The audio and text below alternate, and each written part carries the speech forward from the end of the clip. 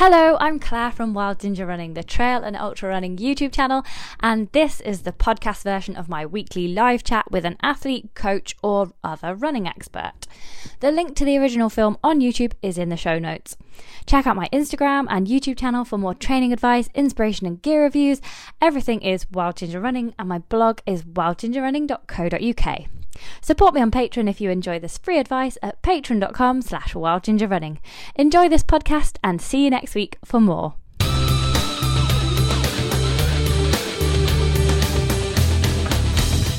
Hello and welcome to our Wild Ginger interviews. Oh, hi, good evening.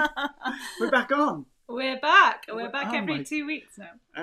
Okay. Right. I was just getting ready to sit and have a cup of tea and relax on a Wednesday evening. Well, good evening, everybody. Thank you for joining us. And if you're joining us live, you can ask questions via YouTube. If you listen to us on podcast, we hope you enjoy this evening. So, who have we got on this evening, Jen? Well, just the most amazing guest ever. Oh, who's that? You can do a wonderful introduction to him. Well, no, because I actually know quite a lot about this guy. I'll just sit back and let you do the introduction tonight then. He once won first local in the Carver Fell race. Did he? Wow. I saw him come. Is that a hard fell race? Did you get first bet in that 10k that we did in Nottingham? I mean, it really illustrious career. Am I picking the right ones here? Yeah. My first ever 10k as a vet, right? Yeah. One more in that race than I've ever seen you win in any ultra with an envelope of cash. It was an envelope of 30 quid or something. 30 quid for coming. But I actually got third prize for that, not first vet, which I was a little bit disappointed because I wanted to be called up first vet. So that's my first race as a disappointment. I know, it's terrible, isn't it? How disgruntled you can be. No, I don't want that envelope. Just give me. Anyway, enough of the waffle. Yeah, enough of the waffle. Yes. I am only joking because we do have a proper runner on. Do we? Who is sat next to me? Good evening. Oh, Richard, this is going to be very good. Yes. Richard's already got a comment saying, "I hope this is good as he's choosing this over a run." But I hope you're not ditching that run, really, Richard, as your coach. Is that the only excuse for getting out of a run? Is that you're listening to your coach and on an interview? Yes. Well, maybe we'll add that as an excuse. So yeah, we've got Marcus Scotney on, who has done other things other than the ones I mentioned. Other than the Carver Fell race. World Championships for the 100k, GB, England vest, winner of Dragon's Back, Kate Rath. You know more. You're there. I do listen, see? I think you might have been there for some of those finishes. I'm going to look around the room and see what other trophies are around. They're all actually out in the hallway, hidden out of there, unfortunately. No, by the front door. You got pride of place, and mine were, stuffed in the corner of the living room. Yeah, but then people spend more. Anyway, yes. So, why am I on tonight? Anyway, what's... Well, you did a run. I did a run. I do lots of runs. I do lots of kind of running around and. We're talking. Well, I'm gonna say the word. Sorry, Stu Smith, but I am gonna say we're gonna talk about FKTs. But we can also call them records to keep everybody happy. But yeah, you've done an FKT and we want to hear about it and get inspired for doing our own. I don't know why I'm saying that because I'm not, but you never know. Other people might. Other people. Me and Sherlock aren't planning any soon, but. Yeah. Cool. Yeah. So I had a little run across a route called the Limestone Way. If you listen to this on podcast, I'm holding up the very in-depth.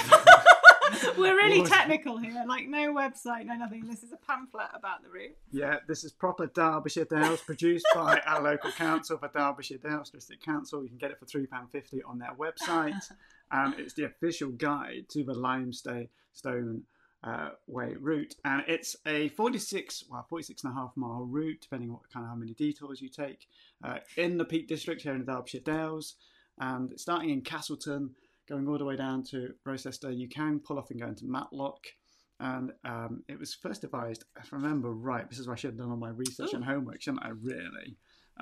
It was first devised in the kind of the late 80s, if I remember right. Well, I grew up in the Peak District, and I did know the bit from kind of near where I lived to Matlock when I was a child, so it has been around a while. Yeah. So that was 1990. And some of the signs actually out on the route have shown that they've been around for a while.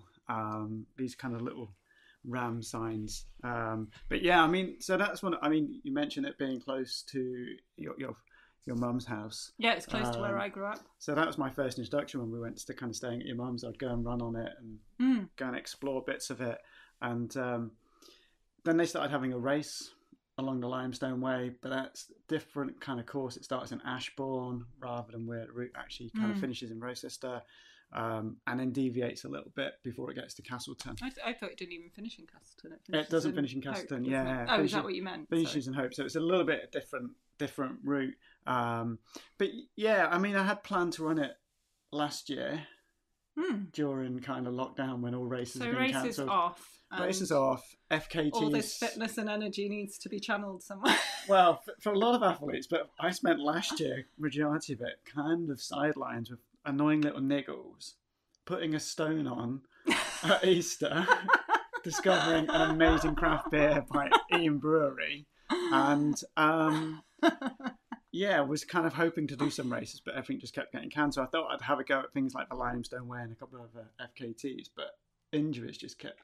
I found sitting at desks only 5-6 days a week was not good for my body, and got a bit of hip flexor issue going on, which kind of sidelined me. So yeah, that project was put to one side, and then with MDS and the getting cancelled, well, rescheduled to October, back in kind of February, I then kind of put my focus back onto the Limestone Way and more just treating it as an opportunity to try and get a long run under the belt, because I hadn't done anything over kind of 30 miles since November when we went to Achieviots. Oh yeah, because that was your other race, wasn't it? Achieveit Goat. Yeah, I was going to do Achieveit Goat in December, but that got cancelled because of that initial kind of mini lockdown, just before we kind of went into the last lockdown, wasn't it? Really, I've lost track of the lockdowns, but yes, I agree. All sorts.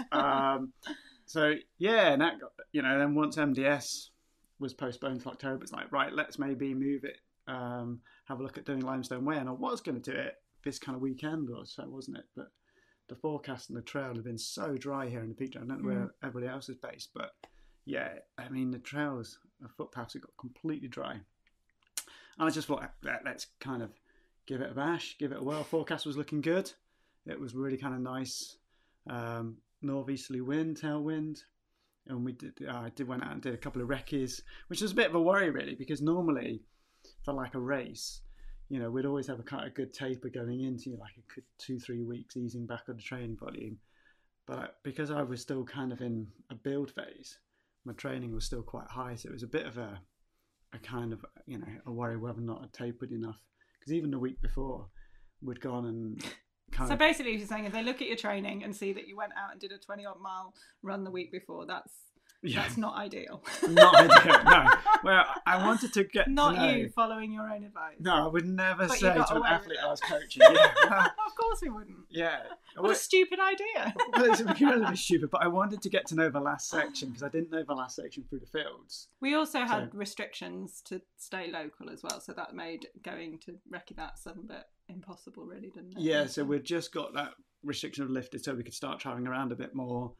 And so it was like, yeah, now let's just go and recce it, which is, really useful recce, because I think I lost half an hour in that time when I recceing it, just finding my way across fields, because the last section of it, especially the last 10k, 6 miles, goes through all these fields, and it's all a bit like you get into a fielding and then like, right, where does the footpath go? And you're trying to find the star across the field and navigating around it, and sometimes there's 2 stars that lead on a different way. Sounds brutal.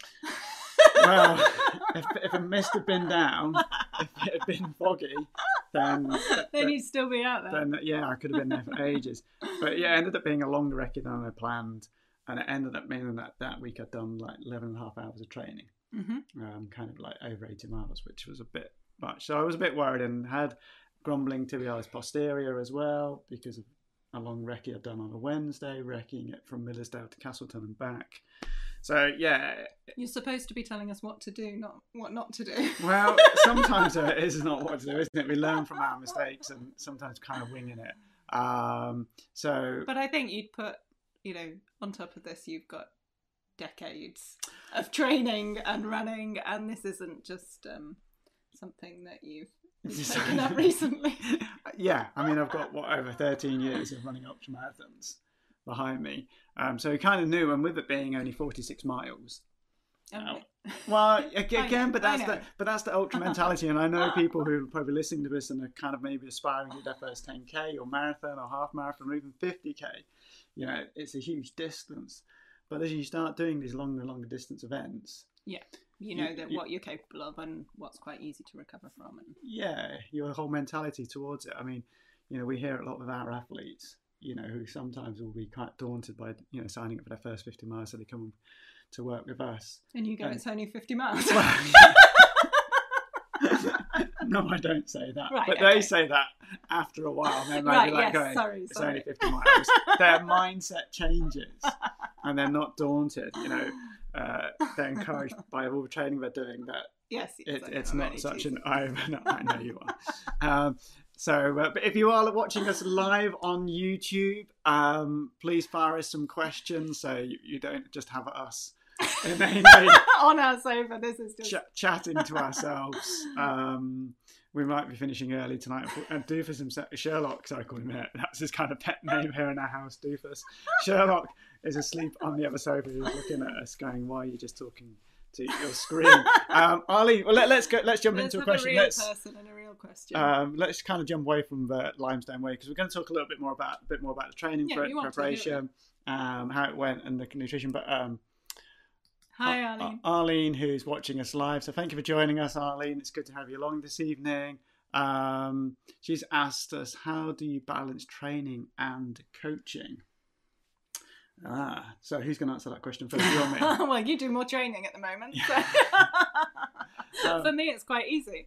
Well, fortunately, you're not doing much running at the moment, are you? Because you're fatigued. I actually find it, I mean, one of the reasons why I coach is so that I can train as well, because I'm able to dictate my diary, to choose when I work. As coaches, we work a lot in the evenings because that's when our athletes are available to catch up via Zoom or Skype.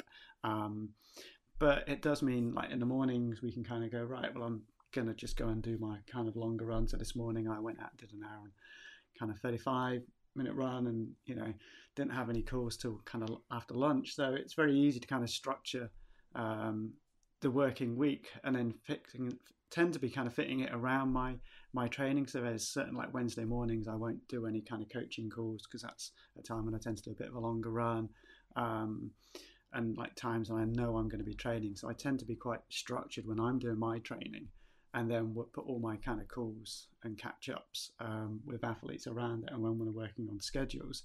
So in some respect, I mean, that's one of the reasons why we are coaches, and that's why I kind of fell into it. And with lockdown happening last year, when I used to be doing sports therapy and I used to be in clinic kind of 2.5 to 3 days a week, then that was, you know, something I've then always had to work my training around as well. That was the kind of fixed hours I had in clinic, so I then had to really kind of fit my training around that. So like a lot of people who've got a full-time job, my training had to go around that. But now as a coach, doing it full-time, I can kind of dictate my hours that I do and when I kind of chat to athletes. So it's a really nice way of, and in some respects, they both take up the time in the diary, but you're able to, I find it a lot easier to structure both around it. Yeah, definitely. We're really lucky to have that flexibility.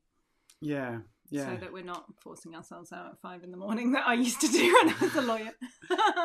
That's it, and being able to have that really clear kind of structure during the week. And I devise my own training program. I'm self-coached, but I'm very kind of structured in how I kind of do my training week in, week out.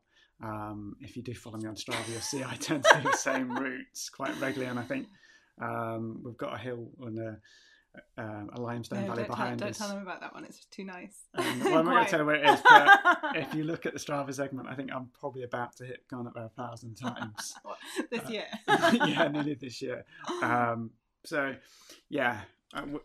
It's really fortunate when you're self-employed that you can dictate your diary a lot easier to fit the training in. So, but yeah, good question. I hope you're getting some training in, Arlene. And if anybody wants to reach out for some coaching, we can head over to our website, marcusscottly.com, and there's a page there, or catch us on social media. And we're also happy to kind of chat about coaching bits and pieces. So let's get back to the Limestone Way, and I don't know if you know this. Well, no. Who, me? Or no, I'm talking. I was going to talk about the White Peak and the Dark Peak, part of the Peak District, because that mystifies some people. So we've got mystifies. Yeah, like what's the Dark Peak and what's the White Peak? Okay, and it's about to do with the limestone, is what I'm getting at. The rocks. Yes. So geological formation. So now here's the geological interlude where I talk about. I'll sit back for a minute. No, I'm not going to go into detail about it, although it is something that I do enjoy talking about. But where we live is right on the kind of meeting point of the Dark Peak and the White Peak, and so in front of our house is dark.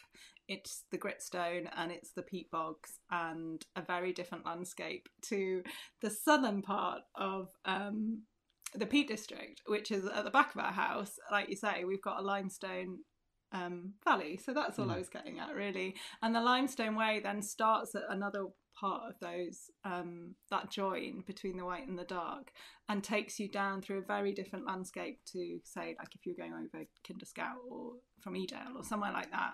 So it's one where I find that there's a lot of people that maybe live in Sheffield, they come out to the Gritstone and the Dark Peak, and they don't get much further and explore these amazing limestone valleys, dales that we have. Have you got a picture from Cavedale, which is right at the start of the Limestone Way? Yeah, I do. Which is, that's a view, not of the... I should have given you the one with Sherlock in when they took a picture. So here's Marcus, so you can imagine what's...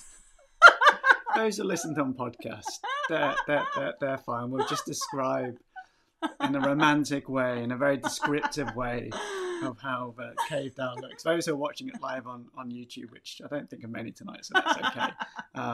They're happy looking at a picture of me. And if I head over to my YouTube channel, there's a video of me doing the whole run. Well, not the whole run. It's not 6 hours of me doing it. It's 15 minutes of me. We do running it, which gives you an idea of the type of landscape that you're running through. So just describe briefly the route of the Limestone Way. So everybody's gonna have to picture this dramatic limestone.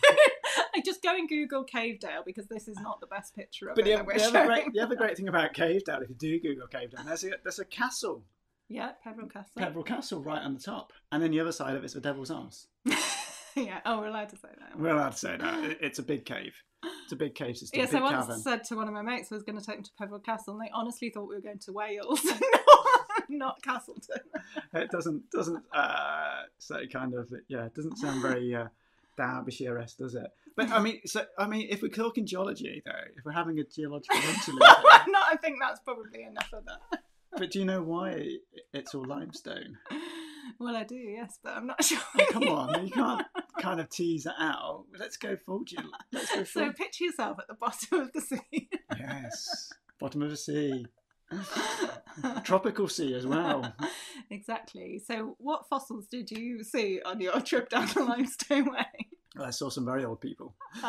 No, I don't mean that at all. Sorry, no. But yes, it's all mashed up sea creatures, isn't it? What's made the limestone? Well, yeah, that's one way of putting it.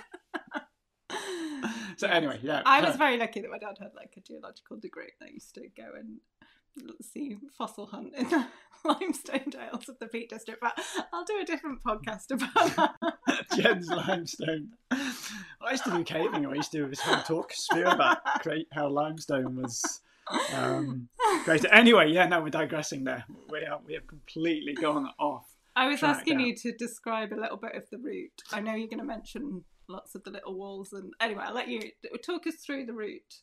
Whole route? Briefly. How long have we got?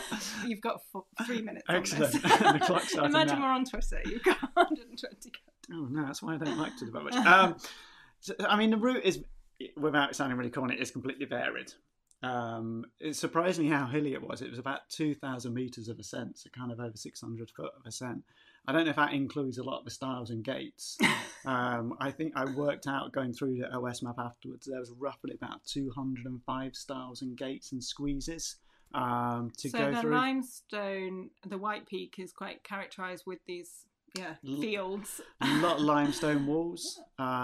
It's very kind of dry stone walls, and dry stone walls. Yeah, indeed. And very kind of grassy, open. There's a few kind of bits of little woodlands you go through, but it's not much. But no, and it's not particularly high or remote, is it? On that section? And so the route kind of just weaved its way down through.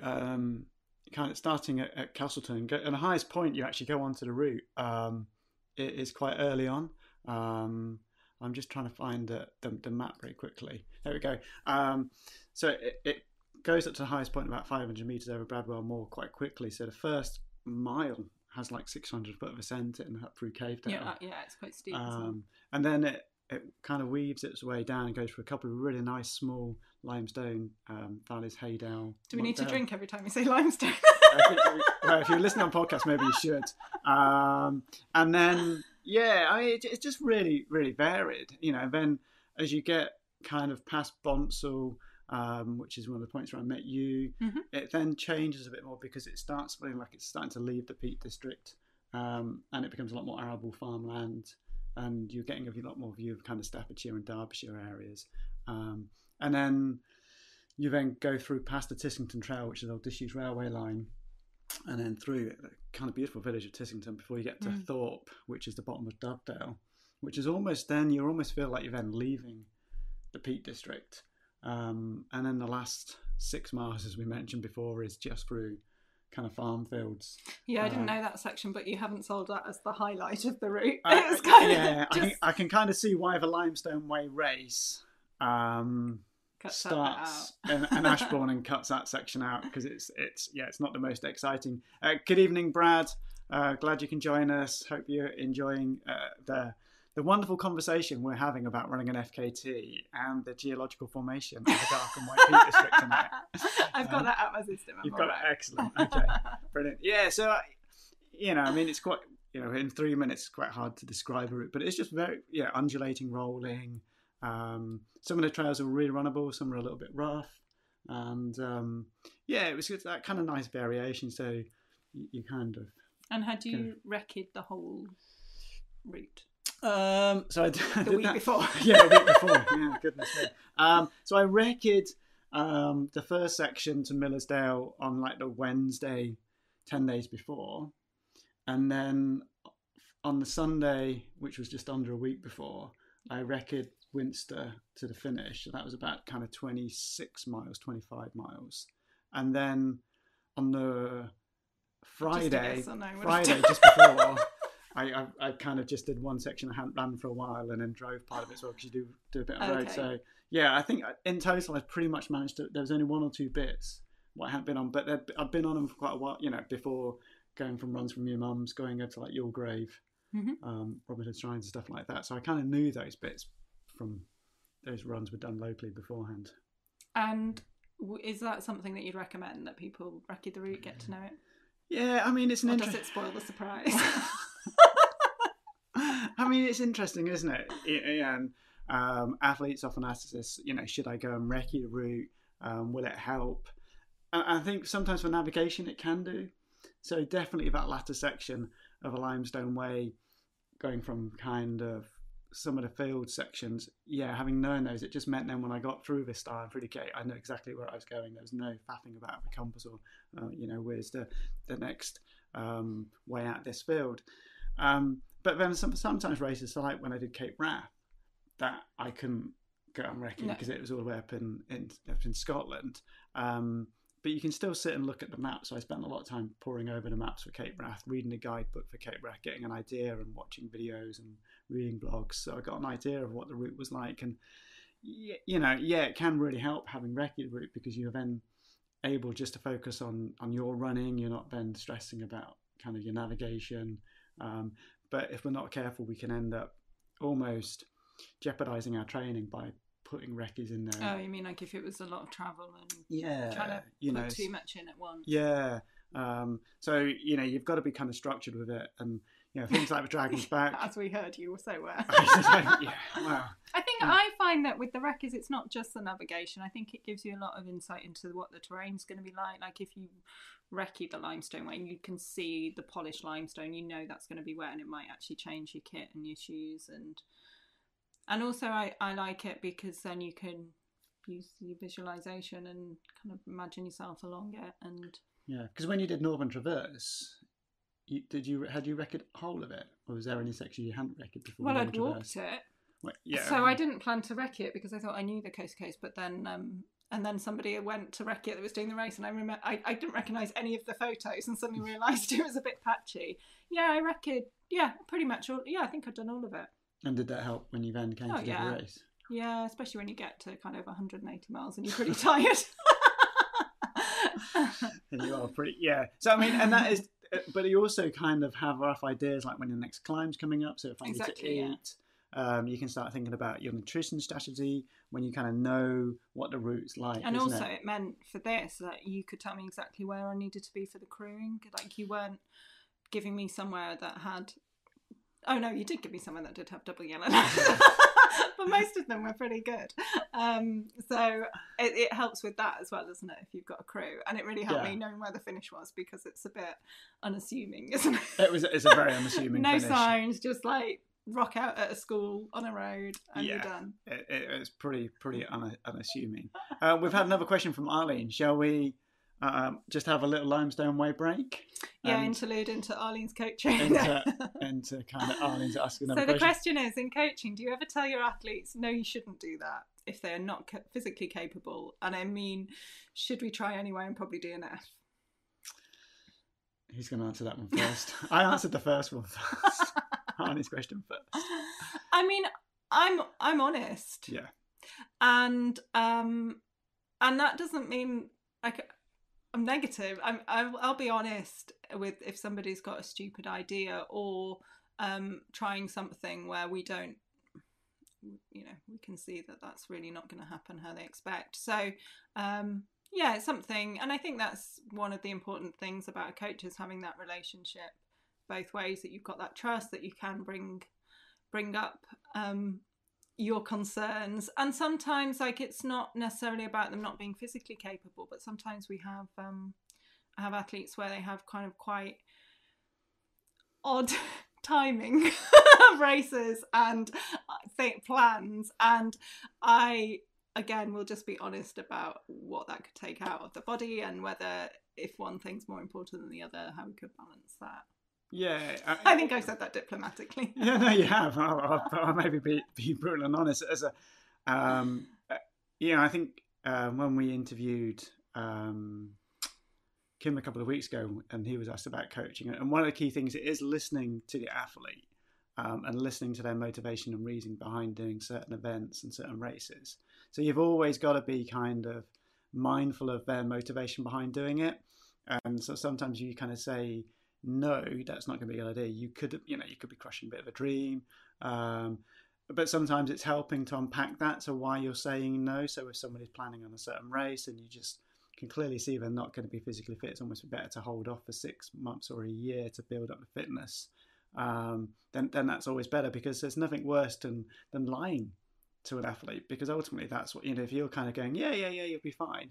You're ultimately lying to that athlete, aren't you? And then they go and have a horrible experience in DNF, then that doesn't really reflect well on us as coaching. It's always better to be honest. And sometimes, we have to be the bearer of bad news. We sometimes have to be the one that kind of says, look, the good thing with being a coach as well, so a lot of reasons why people will employ a coach is because we're able to be kind of looking, at the bigger picture, aren't we? We're able to look at everything that's going on and help them look at it holistically, rather than sometimes when we're aiming for a race or event, we become very kind of single focused, tunnel visioned on it. So often a coach will be kind of going, well, look at how this is going, look at how that's going, and give them reason why of saying, you shouldn't do that, rather than just, being a complete killjoy. It's not pleasant as a coach when you have to say to an athlete, look, I really don't think this is a good idea. Now that doesn't always mean that our athletes then listen to us, and we have been proven wrong. So that's one of the joys of coaching. It is so much of an experiment. So Yeah, it's nothing. You don't want to lie to athletes and then they end up DNFing and having a horrible experience, because then you really have let that athlete down. But no, we do sometimes say to athletes, maybe you shouldn't do that. And sometimes it's just getting carried away. It's excitement. Like, with races coming up, people will book a lot of races into their year and not really give the consideration how much recovery they need after the race. And that's one of the big things that, is so important when you're planning your ultramarathon calendar out and the races you want to book in. It's always like, right, have I got capacity, 2, 3, 4 weeks to recover from this race before I then start my next training block of maybe 10, 12 weeks? If you haven't, then the likelihood is you're going to put the body under a lot of stress and strain, which could then lead to kind of burnout, fatigue, injury. So that's one of the things we, as coaches, we talk to a lot of our athletes about, is this the best build-up? Is it the best strategy? So, sometimes we do have to be that killjoy. So, but great question, and, I mean, if you're employing and a coach and paying them money, then, you always want to listen to their advice, and sometimes you will get advice you don't like hearing. Same from when I was a lawyer. yeah, exactly. I was always honest about chances then. Whether or not someone would get off for a nicking or get off something, but yeah, you can't lie to people. That it's not a good way, and that wouldn't sit with me anyway. So, there we go. I hope that's answered that question. Cool. Where have we got up to? We got up to Rekkers. So we've ticked off the Rekkers. So talk a little bit about the planning for doing an FKT attempt. Ooh. Now this is where we slightly differ, don't we? This is where I go into full spreadsheet mode. Yeah, I shouldn't have. I don't want to admit this in case anyone coaching athletes. You mean I might leave things to just plan that the night before? Shove it in a bag. We could always talk about half MDS per room, could we? I was working a lot of hours. You were working a lot of hours. You were working a lot of hours. Fair play on that one. Yeah, touche. But it was fun driving to Asda at 10 o'clock or Tesco's to buy glue to glue your Velcro onto your shoes before you flew out at 5 o'clock in the morning. It was fun. Anyway, yeah. No, I mean, I am a spreadsheet geek. I do like a spreadsheet. So what we mean by that is when I'm planning a race, I will sit down and kind of look at what time I want to be doing it in. Ideally, look at what other times people have done it in. So I looked at what the previous time on it. David Harrison done like 9 hours 43, which seemed quite generous time for somebody like myself. I've had a look at what the guy who won the race in like 5 hours 40, and that was a bit shorter. So I was looking at all those times and looking at some of the training times. Then I started plotting out the kind of key villages and kind of points along the route which I could use as markers to kind of say, and kind of going through what was in the guidebook as well. So what sort of sections did you break it down into in terms of distance? So I broke it down into kind of 10-mile sections, 10 to 14-mile sections. I think it may have been less for that going on the tracker, just so when people were following the tracker, they could kind of keep a little bit closer eye onto it. But I planned to have you supporting me kind of at 14 miles, 11 miles, 10 miles, and 9 miles along the route. So we had like three checkpoints. And then I was kind of working out roughly how long each section is going to take. My initial plan was to try and do it in under 7 hours. So just under 9-minute miling, because that kind of seemed a kind of fairly comfortable time with what I've been doing in training recently on some of my longer runs here in the Peak District. So that kind of became better. Then I did have the secret goal of wanting to run 6.5 hours on it as well. That was my kind of secret goal, which I had let you into. So Ben created a spreadsheet of how long each section was going to take, and knowing that average is probably going to slow in the later stages. And then if the first section was like 14 miles was going to take 2 hours, which I think was the initial section, then working out, right, for 2 hours, if I'm going to eat every 45 minutes, every half hour, how much food do I need? And then I start plotting out how many gels I'm going to carry, how much mountain fuel I need. And that then kind of then creates the whole menu in some respects. So then when you were crewing, you had just this bag of, little mini bags of what was going to be given at each checkpoint. Yeah, it wasn't the most complex crewing I've done. No, it was an easy one. It was fairly straightforward. Yeah, and I was trying out spring gels for the first time. I kind of looked at using these for MDS, Marathon des Sables, because of they're 250 calories in a 50-gram gel. My speed nuts.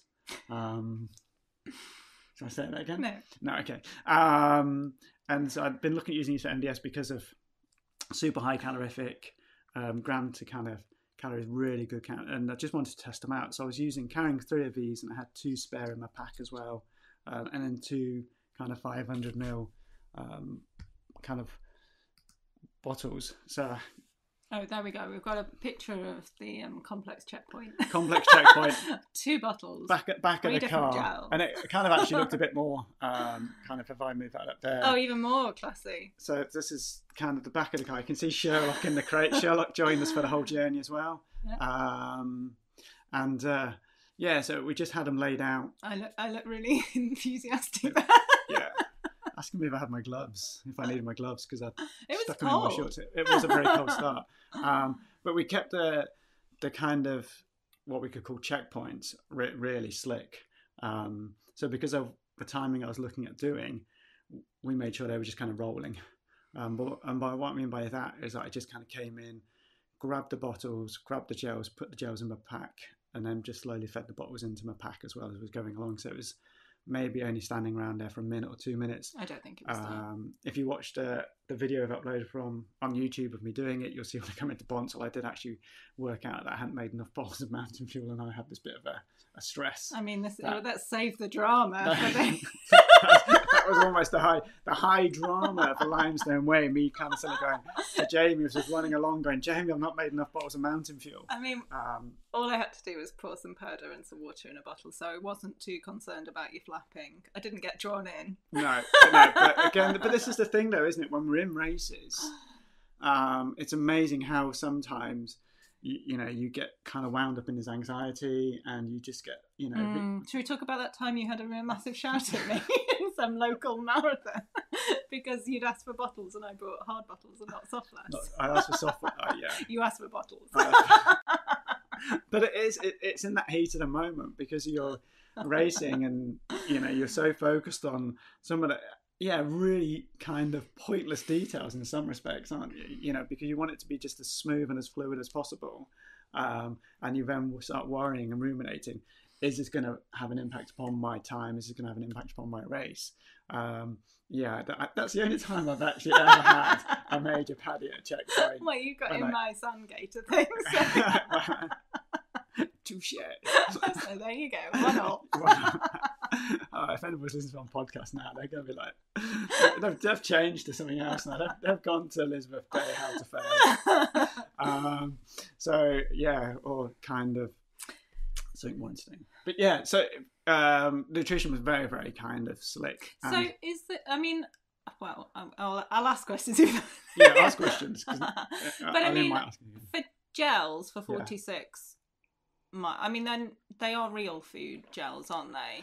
Because I would have I'd have had a picnic and a sandwich for 46 miles, but it would have taken me considerably longer. But I mean, like, pushing it a little bit there, did you know that was going to be enough food? Do you think you would have craved any real food, or were you happy with that? I mean, the spring energy are more kind of fruit, and the speed nuts are kind of like a mashed up nuts, almost like a peanut butter. Yeah. But with fruit in it as well. So it's high calorific. It's 250 calories, so it's a fair amount going in. It's not just pure sugar, so it's not 250 calories of sugar. They're not like the gels that you might use. It's not kind of I mean, I've used the mountain fuel jellies in the past. So how many of those did you have for the whole? I consumed 9. I'm sure it says on the label, like, do not take more than 10. I was kind of taking it to the limit almost, wasn't I? I mean, I did have some Cliff Blocks in my pack as a backup. So if I going on, but also no bars or anything. But no bars. Partly though because of the pace I wanted to go at. I've learnt this from 100k when I was done 100k on road, and you're running at kind of 6 30-minute miles. I'm sure I held out half a banana a few times on the 100k. But you could it would have been. It wouldn't have been half a banana. We did it. The one in Wales. Maybe it was just softened. It would have been very softened. And you can kind of suck on your banana. Yeah. Yeah, I had to masticate it first. Just part of the crew. Yeah. You know how I like my bananas masticated. I do apologise for listening in on this. This is like a daily conversation in the Scotney house. But yeah, no. It could have backfired, but I'd been using these in training and I was finding them working really well. And, with it, again, I'm going to say only 46 miles, but because it wasn't like a big, long route, and with the, thinking of running about 7 hours, I was thinking I could probably just get away with just putting gels in rather than eating bars, because sometimes bars can just get a bit hard to eat sometimes. Slow down. Or just not, just coagulate in your mouth. And what was in those bottles? So there's 2 bottles there. So the bottles had Mountain Fuel in, so just some of the extreme energy, which is kind of one of our favourite drinks we use, and then the other one just had plain water in, and that was every kind of time I met you, those kind of 3 checkpoints was just picking up those 2 bottles, one with Mountain Fuel, one with water, and then I was just kind of sipping along. And I was handing them to you, so you weren't making your pacers carry these.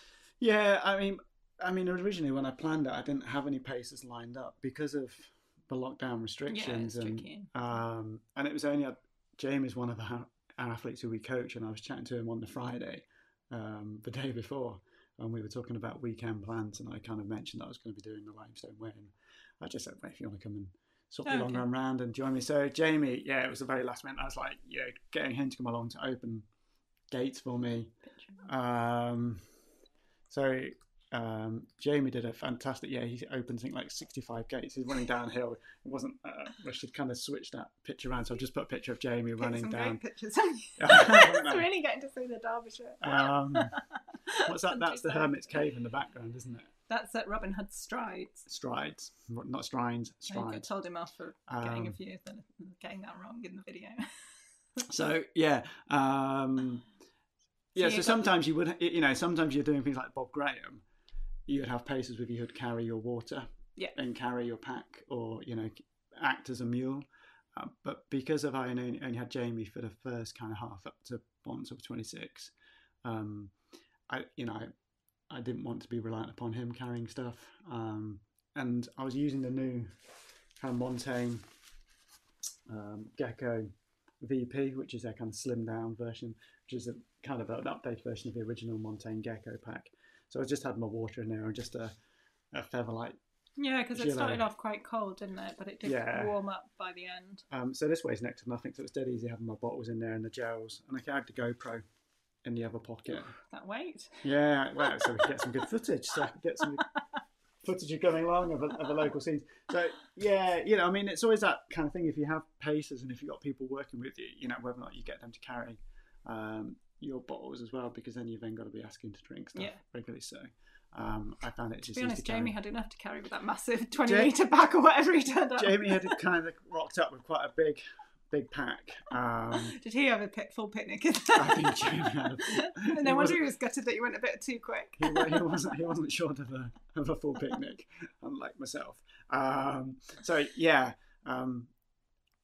It was more just in case Jamie pulled out at some point, and that's true. It carried on. So it was quite relaxed. The informal, the pacers that they ended up rocking up at a very last minute, didn't they? Yeah. So Jamie kind of came on board on the Friday afternoon, evening, and then one of our former coaching athletes, Martin Zaleski, who lives in Matlock, suddenly appeared up at Bonsall, and he joined me for a few miles up to the High Peak Trail, which was great.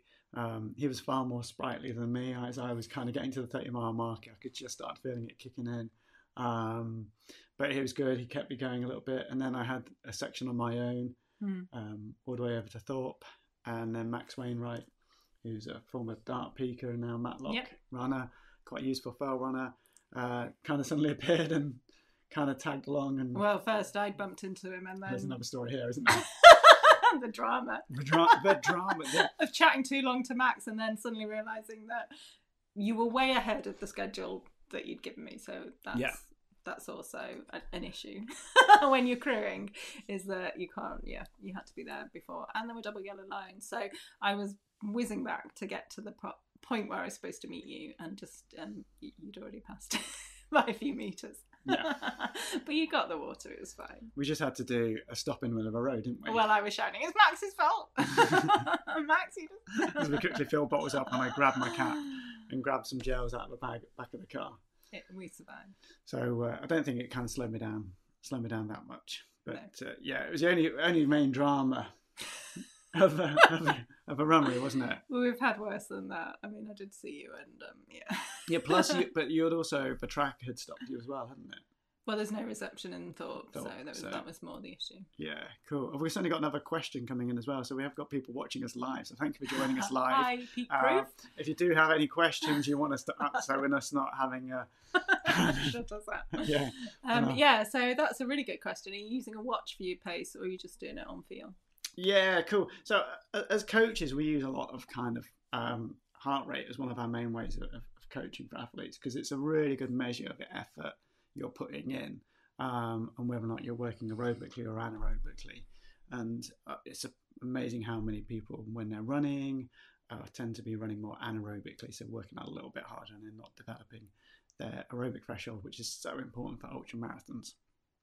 But then when you come to race, you then have to be kind of cautious of using heart rate, because of adrenaline kicks in, a bit of nerves, excitement, so your heart rate can be a little bit higher. So I didn't use my heart rate for the limestone way. I kind of had that off.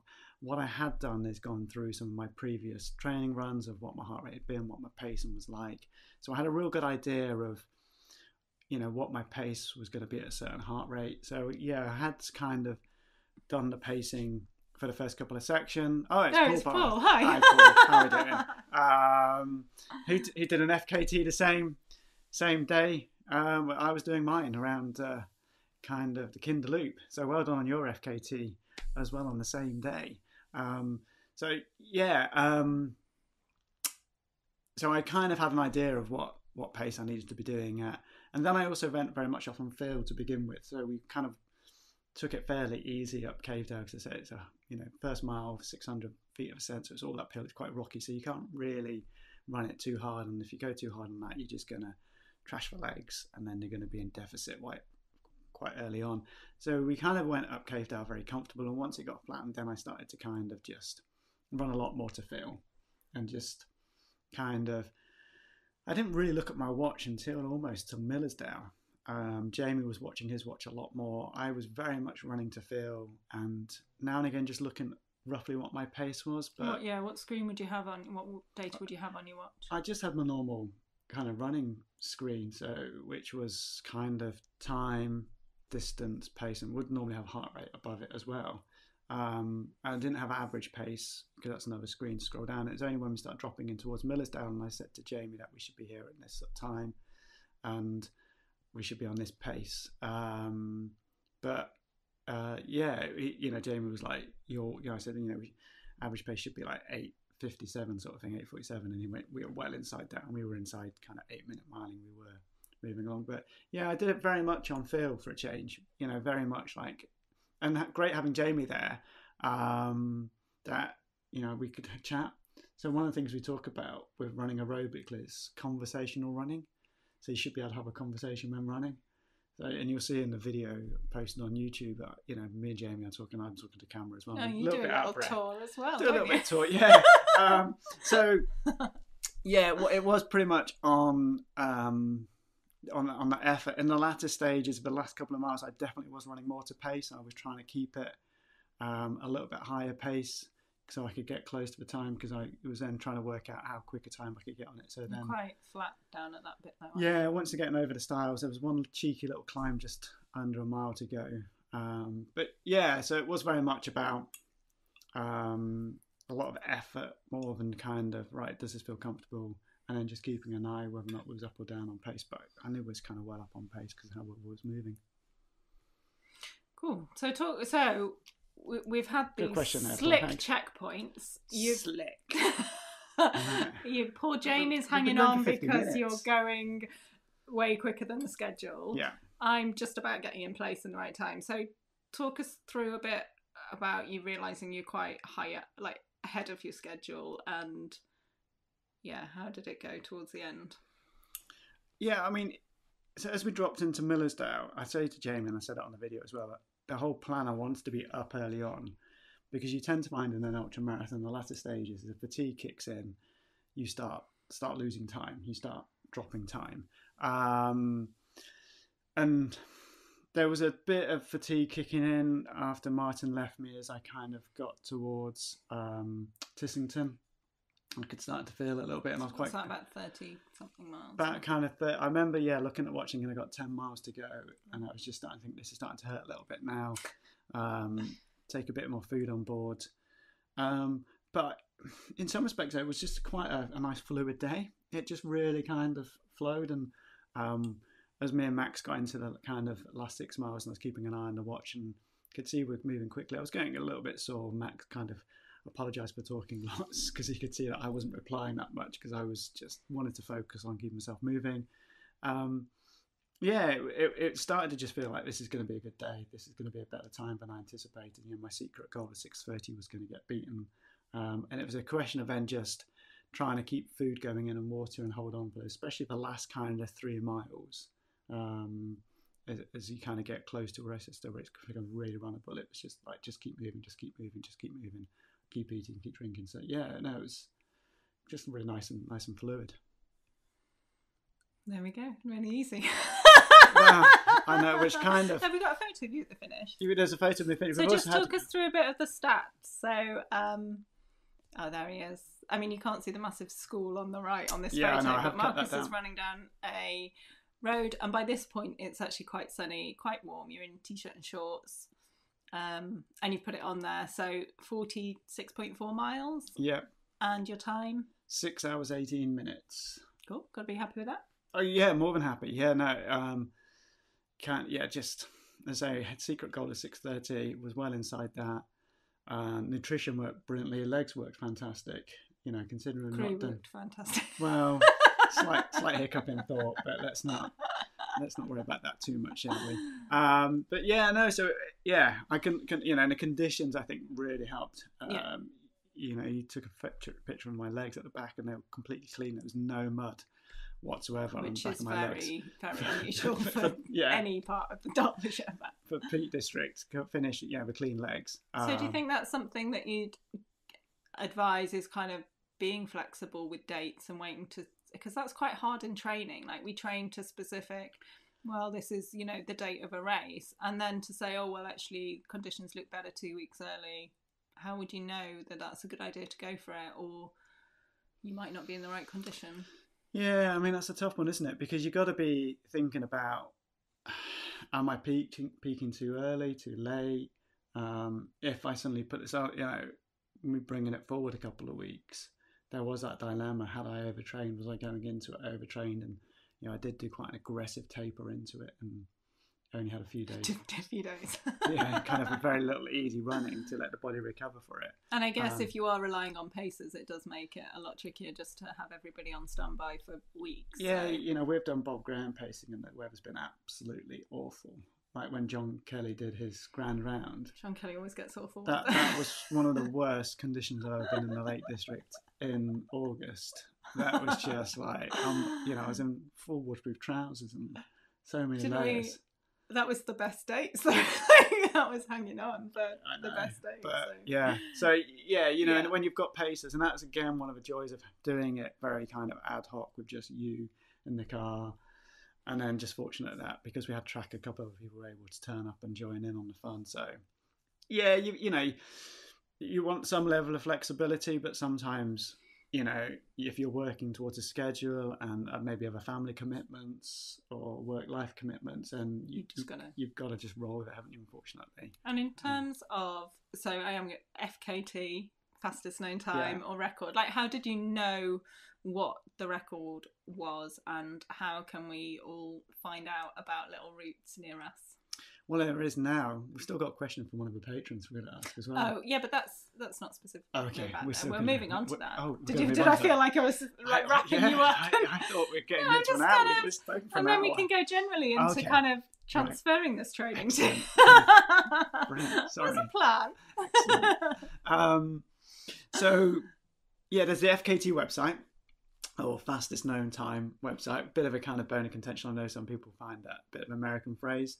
We used to call them records, but there's www. I think it's fastest known time, and then there's a search facility, so you can either search the maps or type a certain route, or you can kind of zoom in onto the UK map or wherever you're based around the world and see what FKT routes have already been done.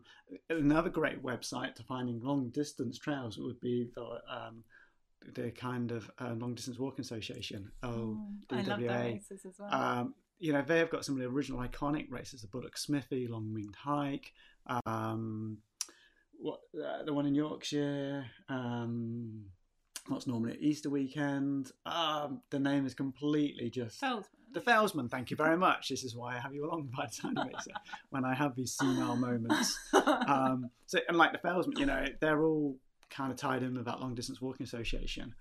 So if you go on their website as well, so if you're wondering if there's any long trails near you, you can tend to pop on there and see what's around. And then you can always then submit that to the FKT website and put that onto their website. So yeah, I mean, you're looking at some of the maps as well, but say the Long Distance Walking Association is a great website to see what long routes are around there, and you'd be probably surprised at kind of what routes are around you. So yeah, be kind of creative with it. Does that answer? Yeah, it's fun. It sounds fun. Cool. Free. Yeah, I mean it's different than racing, flexible. Isn't it? Yeah, I mean, you kind of, it's almost making your own ultra up, isn't it? Rather than having to kind of enter a certain race. And if you look at the most ultra marathons, a lot of them are following these long distance routes anyway. But they're then you just have to doing... pay hundreds of pounds for the pleasure. Yeah, so sometimes, you so have to pay in terms of, I mean, obviously some people would like the social aspect, like the buzz that you get from a race, and also then you can rely on, sometimes you're running with strangers that you've just met, but that are helping you along. So in your experience, how does the races and the FKTs differ? I mean, well, this is my first or are you just so far ahead that you never race with anyone? Well, I mean, I was just as competitive on the FKT as I was in a race. And how did you motivate yourself to be that competitive? Because I wanted that time. So it was about very much geared towards wanting to hit that time, wanting to hit 6:30. But you came in under, so how come you didn't just relax for the last few miles and come in at 6:29 that I probably would have done? Because my ego was then like, right, how fast can I take it? Like, well, in any race. Now we're on the therapist couch. Yeah. Well, so many times when I've raced, I've come back and gone, I could have done that quicker. Even on Limestone Way, I look at it and go, I could have gone quicker. Part of that is just my competitive nature as a runner. Years and years of running have just, I not that I'm not happy with the result. It's never that. It's always that wanting to strive and wanting to be kind of slightly better and seeing how far I can push myself. So yeah, it's that. Yeah, could you? It's like when I used to do 10K races. It was always like, right, how fast can I keep doing 10Ks? It was never like, right, great, I've run 31 minutes, so I'll just sit back now. It's like, no, I wanted to get under. I always had the goal of wanting to break 30 minutes, but I never did for 10K. But yeah, say marathon or half marathon. So I find the same more a bit like that against the race against the clock. Yeah, rather than just get that time and because if I'd ran 6:30, then somebody gone 6:28. If John Kelly or Damien Hall then rocked up for the Limestone Way, they would be like, darn it. So yeah, don't want to keep it low hanging fruit. And in terms of you saying, oh well, I'm looking at where you could shave off time. Like, where do you look and say that you could shave off time from that one? Well, Thorpe, I think. Get a different crew. Have a crew that actually meets you. I was on the same road. No, I mean, it is like, could I have been more slicker at check the car points? Saving seconds there. And then like on some of the sections maybe where you're thinking, oh, maybe I just took that climb a little bit too easy, or I should have hit that descent a bit harder. It's just kind of, you start really kind of micromanaging it and really taking it apart, which, sounds like you're not happy with the result, but I am really, really pleased with the result. It's always more like that more growth mindset of, right, well, how can I improve this? And it's more for going into your next race as well. It's like, if I try this next time, is that going to help my performance? And is that going to improve my time, and so on and so forth? So it's not about not being content. It's more about, right, how can I keep improving it? Paul Barton's come up, another question. He wants to know how your nipples are. What? Well, any gear issues, how are your toes, nipples, etc. It's quite specific then, Paul. Yeah. Thanks for asking. I think we need to put this on so that I'm not making it up and looking like I'm the weirdo. Asking about my nipples. Yeah, fine. Yeah, none whatsoever. No problems. Thanks for asking. I think with partly because of the volume of training, my toes aren't great, are they? I've got really bad Please don't show looking them. toenails. Please don't show them. Unfortunately, years of ultramarathon running have made my toenails look a bit skanky. I mean, feet in general, I'd say. But they are fortunate that on certain runs like that, they don't. So what were you wearing for these? So I wore Injinji socks, which I always kind of wear. They've been wearing them for years. And like you say, I never had a blister in Injinji socks until I did UTMB. And then I got a whacking great blister on my heel, which was kind of just running down the hill too quick. I use a lot of gurney goo. So I've put a lot of gurney goo on my feet, which is a very brilliant lubrication, which you can get from My Race Kit. It's not the cheapest. It's more expensive than Vaseline, but boy, it works really well. So I put that on my feet, in my kind of groin, crotch area, armpits, nipples. Don't worry, Paul. I'm not like I'm greasing up like I'm going to go and swim in the channel or anything. So it's not like I'm like completely greased head to toe. But you're putting, my feet, I'm putting a good bit of covering on. Never put anything in my armpits.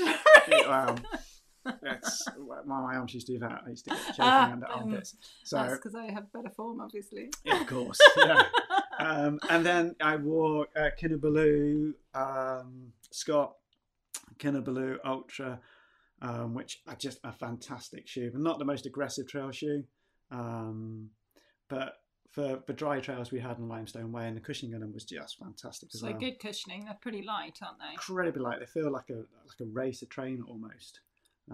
So if it had been a bit muddier, you'd have probably needed. I would have probably gone for more, kind of a more aggressive style. But and again, just we're doing a lot of training week in, week out, day in, day out. Your feet tend to get used to that kind of amount of abrasion and working, so I tend not to suffer with blisters. So my feet were okay, maybe a little bit sore. We just ran for 7 hours, 6 hours, 18. But yeah, you kind of expect that. Cool. Marvellous. Excellent. So sorry, no photos, unfortunately. Message those privately. But messages privately. You can swap photos. It might be, maybe he's just leading us to ask about on his FKT how his nipples were. So we have got a question that Arlene submitted. Oh, yeah. Not that one. Yeah, so Claire, part of Wild Ginger Running, you can become a patron of Wild Ginger Running if you kind of head over to Wild Ginger Running website. There's a link over to patrons, and you can be a paid patron, and it gives you access to the patron Facebook group. And Claire also does competitions in there as well, just for the patrons, and there's kind of some discounts insight and offers and things. Yeah, so you get kind of discounts with some of the guests we have, and for bits of kit. So if you are interested in being a patron, head over there. And as patrons, you get kind of heads up who we're interviewing beforehand, so you can kind of submit questions beforehand. And we have one question. We're going for over an hour now.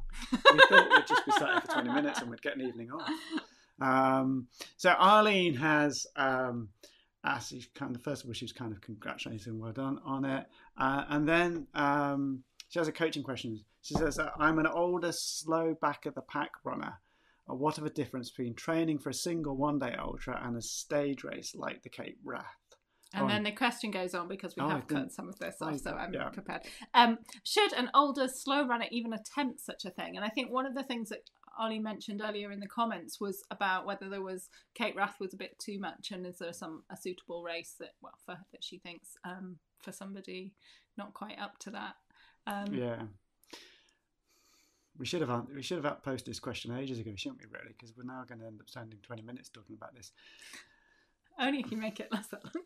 Well, yeah. Well, no. I mean, I'm a fairly veteran ultramarathon runner now. I'm edging closer towards being 50 than I am kind of 40 anymore. So I'm a firm believer that age is just a number, and that with the right kind of training and approach, that kind of most things are possible. And the great thing of an ultramarathon is it doesn't require the same level of intensity for running things like a marathon or a 10K does. So, and yes, it will involve something like Kate Rath will involve a fair degree of walking. So, you can mix the training up, so you don't have to be, thinking about, right, I've got to be speedy, I've got to be fast. It's just about kind of time on feet. The other great thing, so with Kate Rath, so the first year, I did the first edition of Kate Rath, there were two runners in that race. Gene Dykes, who is an American runner, who I think holds the record for the fastest marathon. Is he over 80 now, or is he 78? He's in his 70s, and I remember Gene was just, it's really inspiration to me, because he'd be fast packing kind of wide score every day. I got a wonderful photo of him with Anne Shallock in the background, and I'm just really inspired by him. There's also another guy, Richard Beard, who I think appears in the film, and he was like, he'd recently retired or something, and he was saying about, he was mid-60s. And yeah, so, I think, if you get the right approach to the ultramarathon, and you see it as an opportunity to mix it up with running and walking and spending time on feet, then it's possible. What you then also have to be mindful of, even like, well, if I'm too slow, then I'm not going to hit the cutoffs, and that's when you need to start thinking, right, well, if I'm going to walk, at what pace do I need to be walking at? We're not talking about kind of ambling around the local park.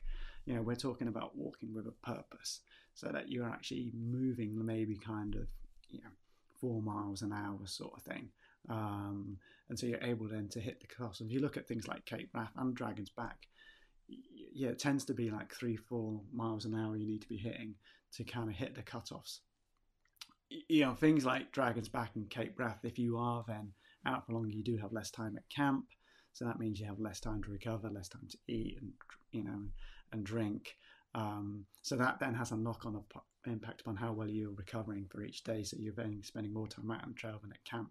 So that's one thing to always be mindful of as well. How does that going to work? But yeah, I think age. We've got quite a few athletes who are over kind of 55, 60. We're working with for certain events. So yeah, I think it's always about the right approach. And also the reason kind of why you wanted to do it. And something like Kate Rath, if you're feeling like 8 days to do the race is a bit much, and doing it as a solo kind of trip can be just as exciting, and kind of still doing such a good route. But yeah, kind of just be mindful of, let's just kind of get out there and do keep getting some movement going in. And in terms of the differences between training for a single day ultra and then stepping up to multi-stage, what would you say the main differences are? Kind of just getting that time on feet.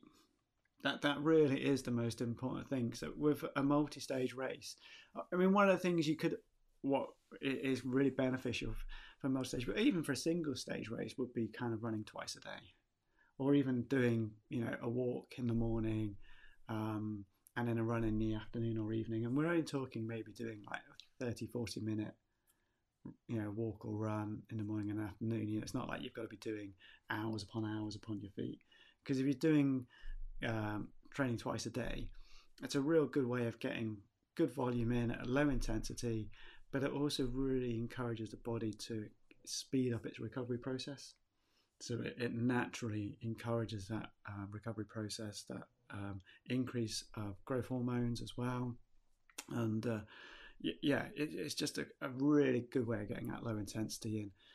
you don't have to be doing back-to-backs all the time as well, because they can cause so much fatigue. So and that's another good reason for doing kind of double days as well, because that's a way of putting that extra volume in without doing kind of big 4 or 5 hours on the Saturday and then another 4 or 5 hours on the Sunday. So that would be the main difference for a multi-stage. It is just trying to get as much low intensity volume in time-wise as you possibly can squeeze in. And, don't be afraid of walking as much as just running. It's suddenly gone really bright. Is that because we've been running for an lights hour? On, we need to, lights on, not lights off. Kicked off. Excellent. So I hope that answered the question there, Arlene. She has asked, what goals do you have in the future? Anything in the US? Lots in the US. We're only just allowed out of our village. We have been allowed out of the village for a while. We've not been like in EU. I've been out of the village.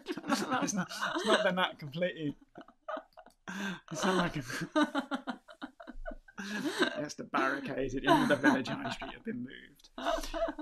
Marvellous. So excellent. Well, there we go.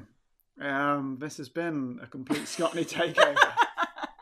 Welcome to our world. If you have survived the 70 minutes that we have talked Don't worry, we'll have another proper person on next. Then well in 2 done. weeks. If you've taken us out for a run, we hope we've maybe put a small smile upon your face, or that you've maybe just held your head in your hands going, what are these two going on about? But yeah, and so we're back in 2 weeks' time. We don't know if Claire has a guest lined up next week, what she's got planned. Claire will be back next week. Claire will be back next week. Who have we got in 2 weeks' time? You can ask me that. Is it Ben? It's Ben Mancy. We're going fell running.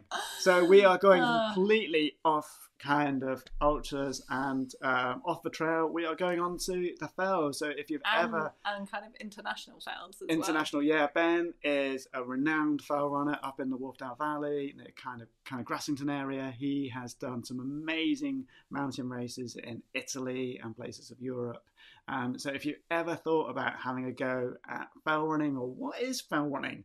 What's the difference between fell running and trail running, and why is it called fell running? Yeah, I think I might know the answer to it. But I'm saying for those who are maybe wanting to join us in 2 weeks' time and you want to find a bit more about fell running, come along. We're going to be chatting to Ben, talking about the difference between fell running and why we want to maybe become a bit more adventurous and disappear off into the mountains a little I thought bit. we were just going to chat about how nice his coffee that he sells. We were to talk. There will be a fair degree of coffee chat as well. I will be getting some barista tips. I used to be a barrister, but we're going for barista tips as well. So thank you so much for joining us. If you have managed to kind of go the whole way through. Congratulations to Marcus and his FKT/record. And congratulations for you, the listener and the viewer, for enduring the whole way through this. If you've been watching this on YouTube and you've enjoyed it, please click the subscribe button to keep update with what other amazing interviews we will be having along board. And Arlene, you're more than welcome. We'll send you the payment details later. No, honestly, we kind of can sit and chat about coaching all night long. It's one of the reasons why we love the job, and we feel very fortunate that we can share our passion of running and our expertise of coaching with other people as well. But yeah, so if you've enjoyed, click the subscribe button so you keep up to date. If you've enjoyed it, give us a thumbs up. If you want to leave a comment down below, we'll try and maybe answer some other comments. If you've been listening to this on podcast and you have enjoyed it, then please leave a review down below. It will help Claire to say. If you're interested in becoming a patron, head over to the Patreon website and then click on there. So I think that's all the admin bits we're meant to be doing as well. We hope you've enjoyed this evening. Thank you for joining us, and we will see you all in 2 weeks' time. Yeah, we'll see you then. Stay safe, happy running. Bye-bye. Take care.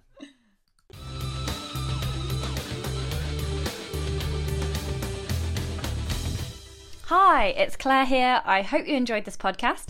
These live chats take place every Wednesday evening at 6:30 p.m. UK time on Wild Ginger Running YouTube channel. And the link is in the show notes. I just wanted to let you know that you can find this and loads more advice and inspiration and gear tests all about trail and ultra running on my YouTube channel, Wild Ginger Running. There are training tips, advice from elite athletes, top coaches, nutritious recipes, key exercises, injury prevention information, and tons of trail kit reviewed, from running packs to poles, waterproofs to head torches, GPS watches, and shoes, and did I mention shoes? I've been going for a few years now, so there's a huge archive of content to help you out with your trail and ultra running. To quickly and easily find the information you need, simply type your query into the Google search box and then write Wild Ginger Running after it. Then Google will show you whatever blog posts or films I have on that topic. Give it a try. And if you appreciate listening and all the information I share on YouTube, you're also very welcome to support me on Patreon, which gets you some additional excellent perks and the chance to win some awesome prizes. For as little as the price of a cup of coffee every month, patrons get discounts, extra films, access to the exclusive Facebook and Strava groups, the chance to ask questions to every live chat guest, plus automatic entry into my monthly competition to win £400 worth of trail and ultra running gear. There are only about 150 patrons, so the odds on a win are way better than the lottery. Interested? Find me at patreon.com/wildgingerrunning. Thanks for listening, guys. Have fun, enjoy your run, and I'll see you on the trails.